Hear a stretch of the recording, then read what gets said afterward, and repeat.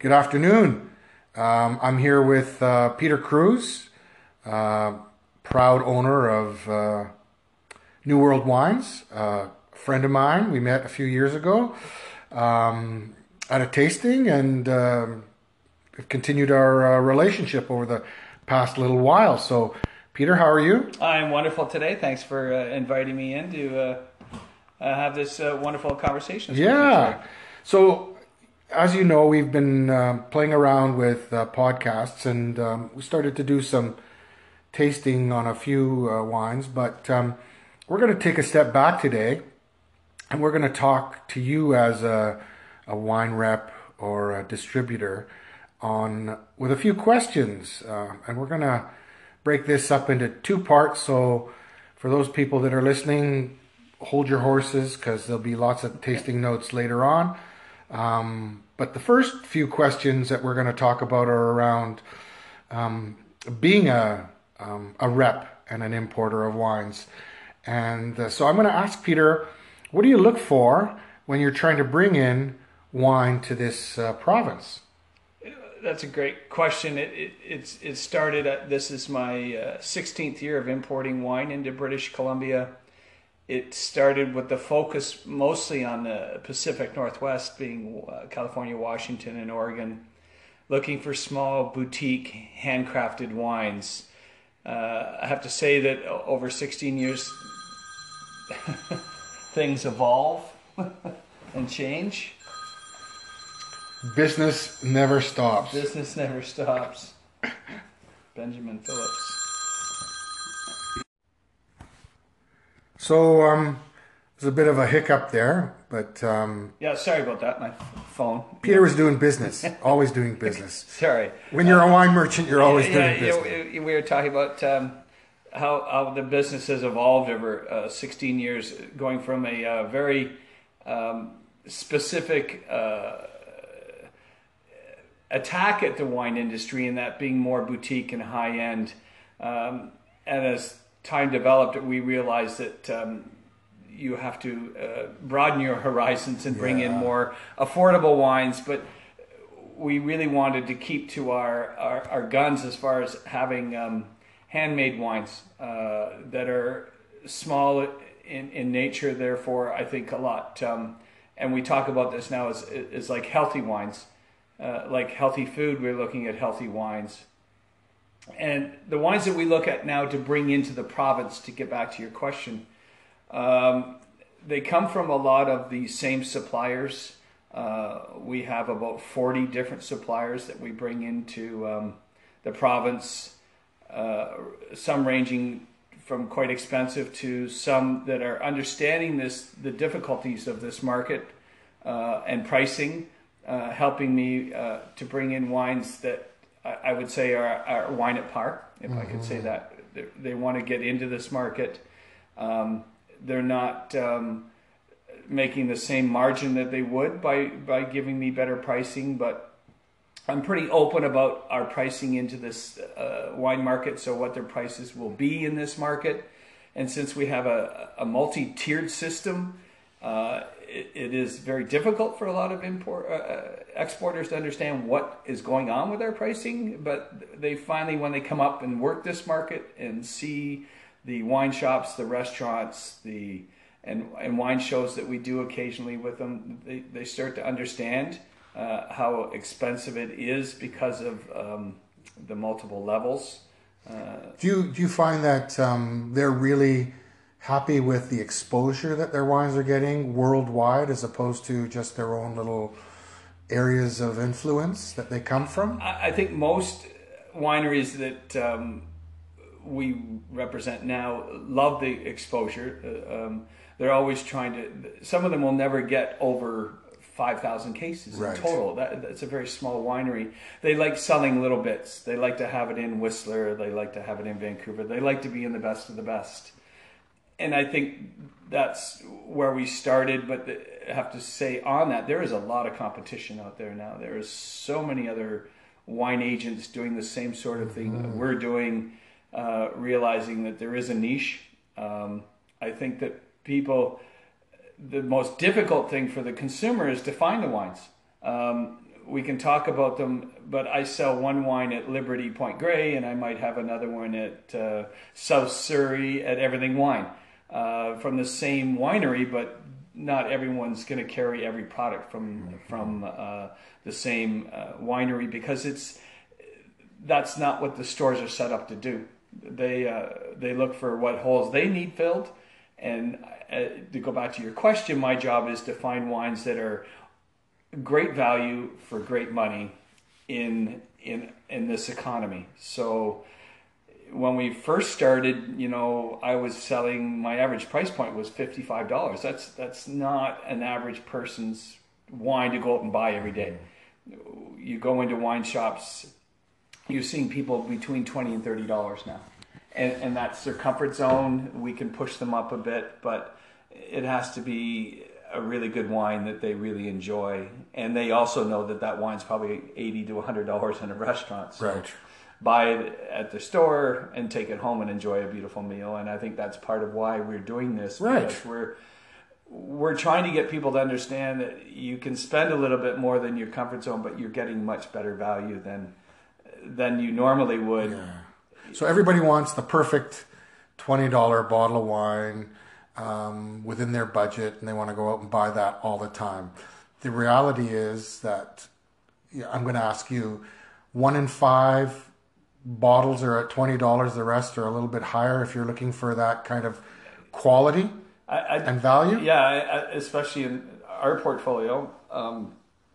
It's my wife Elizabeth and myself. It's really very difficult to get wines at the $20 price point. Right. I have to. Unfortunately, that means that I'm buying wines that are $4 or less, and to me, that's the cost of the bottle, the label, the cork, and the cardboard box that it comes in. So I'm trying to find you wines that are between 30 and 40 that deliver $60, $70, $80 price points, because they're handcrafted and well put together, good winemakers that understand the use of wood and fruit. And that's been our quest. And as we've gotten older at this, the more we listen to our peers and our friends when we taste wines, because it's the feedback is what drives us to go find other wines. Mm-hmm. When we taste wines, we don't just think of ourselves, we think about other people. Yeah, we have our palates, like you have right. your palate, but it's important to think about what other people might like. Well, and I feel fortunate that I'm one of your guinea pigs that gets a chance to try and sample some of those new wines that you bring in. And yeah, some of them are really good, and some of them are, even for my own palate, questionable, that I might not really be interested in. But it's the diversity that we're trying to access so that everybody... Yeah, because if everyone liked the same wine, it'd be simple. Yeah. And everyone liked the same food, it would be simple. But we are a very diverse country with a lot of different wines coming in. And there's great wine consumption done in this. It's like I look at the craft beer, how it's exploded. Flourished, yeah. Yeah, and the wine industry is challenged because of price point. If everything was $10, it would be simple, but it's not. And I know a lot of people spend quite a bit of money when they go to restaurants. They know the food is going to be great, and then they sacrifice by not having a really good bottle of wine with it because they're restricted by the cost. Mm-hmm. And I'm the same. I don't go to restaurants and spend $200 on a bottle of wine. I refuse to do it. I think we all are, because we know that you could have bought that bottle of wine for $80 to $100. Yeah, and sometimes less, depending on the restaurant. And that challenges people, because they go out for a nice dinner and they look at the wine list. They already know the wine they're going to have, because they know the price point they're going to go to. And to me, they haven't changed anything except location. They're drinking a wine they already know, and that's, I get it, but we're trying to give people an opportunity here to try new wines. And when you go to bigger restaurant chains, I'm not going to have my wines there, because I'm not right across the country, and nor would my suppliers have enough wine to go right across the country. So it is unique. I think we have to think about specialty wine stores where I know those owners of those wine stores taste all the wines. And I have nothing against the government stores because I sell them wines. They're more the high end. But those product consultants, they also know those wines. But in general, I think the average person walks into a store and sees a whole batch of product. They think that's the wine to buy. And I think you go to a private wine store and you ask them, this is what I like. And I think you'll get some incredible recommendations. Yeah. And I think that's where we, both foodies and wineys, or winos, we get along with these wine stores because they understand their customer, and we kind of understand them. When we go to them and we show them wines and they go, I already have 3 at that price point, so that doesn't work. I love the wine, but I don't have room. And I think that's a give and take that we have in this industry. So you go from one wine store to another. There's a lot of wine stores. Lots of choice, for sure. Yeah. Let's go back to 15 or 16 years ago, and you decided that, damn it, this is what I'm going to do for the rest of my life. And you found a winery, someone that was interested. Who was the first portfolioed wine that you actually carried? And can you tell us a story about that? The very first wine, and this goes to actually me writing my very first check. It was to Foreman Vineyards, Napa Valley. Rick Foreman has been 52 years making wine in Napa Valley. So he's probably one of my most knowledgeable winemakers. I'm not going to say the best because everyone likes different techniques, but I think that he is one that stands out as one of those small, little, incredible people. Is not, lost his direction by becoming successful. He still drives a pickup truck, wears the boots, still racks the wines, has his son helping him now. But he brought things like non-malolactic fermentation. That's taking Chablis from France and bringing that model of a wine to America. And he's taught a ton of young winemakers how to make non-malolactic Chardonnay, which is minerally and it's absolutely incredible. His Cabernets are definitely Bordeauxish. And he was in the very first Wine Spectator. So here's a man that worked at Sterling, Newton Vineyards. He's been around Napa, and he still hand writes invoices to me, and I get them in the mail. I mean, he's old school. He's old school, but he's an incredible winemaker, and those are the kind of people that when we travel and we go to see our winemakers and our people, that's what we love. We love their love of the earth. They're glorified earth farmers, and these guys love what they do.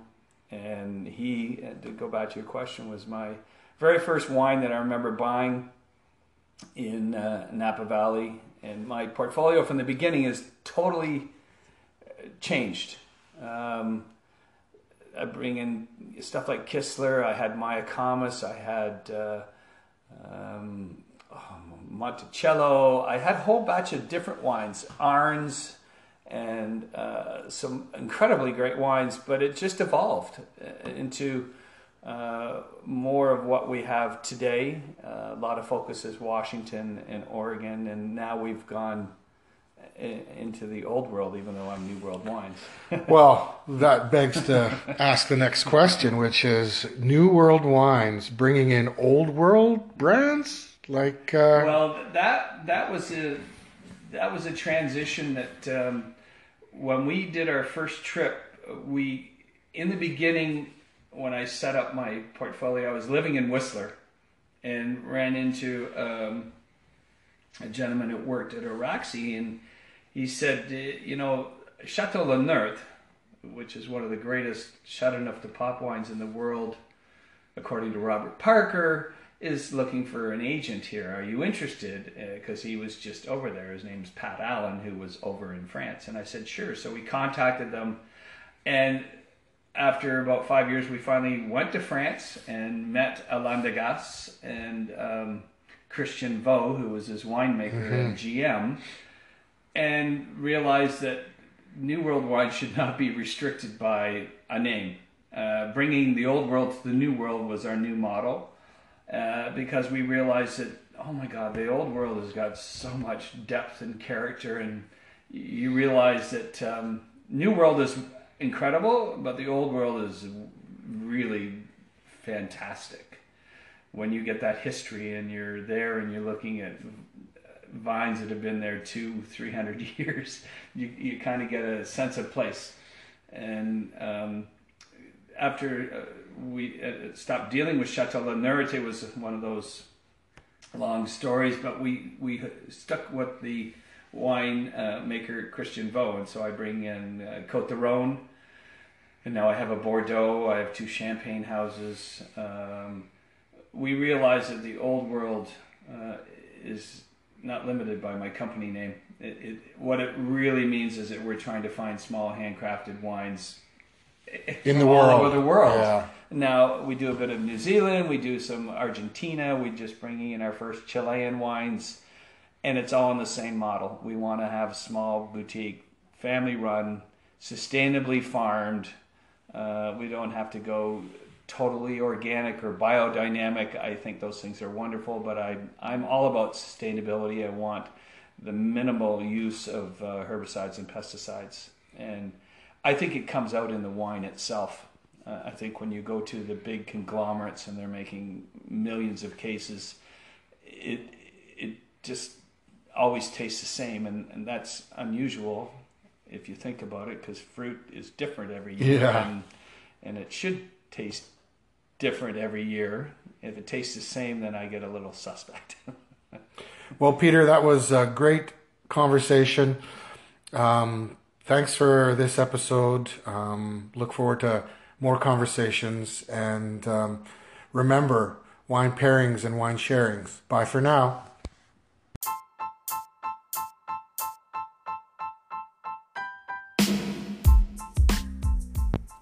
This wine site, winechatter, is about the relationships that people make when they sit over the table with a bottle of wine and a meal. And the beauty of that is that you build relationships from the conversation that you have when you're having a wonderful meal with a bottle of wine. And putting those two things together, the wine and the food, is the ultimate relationship that you could share with a friend, with family, with a stranger. Stay tuned for more info and updates about wine pairings and wine sharing on Wine Chatter. Thanks for listening.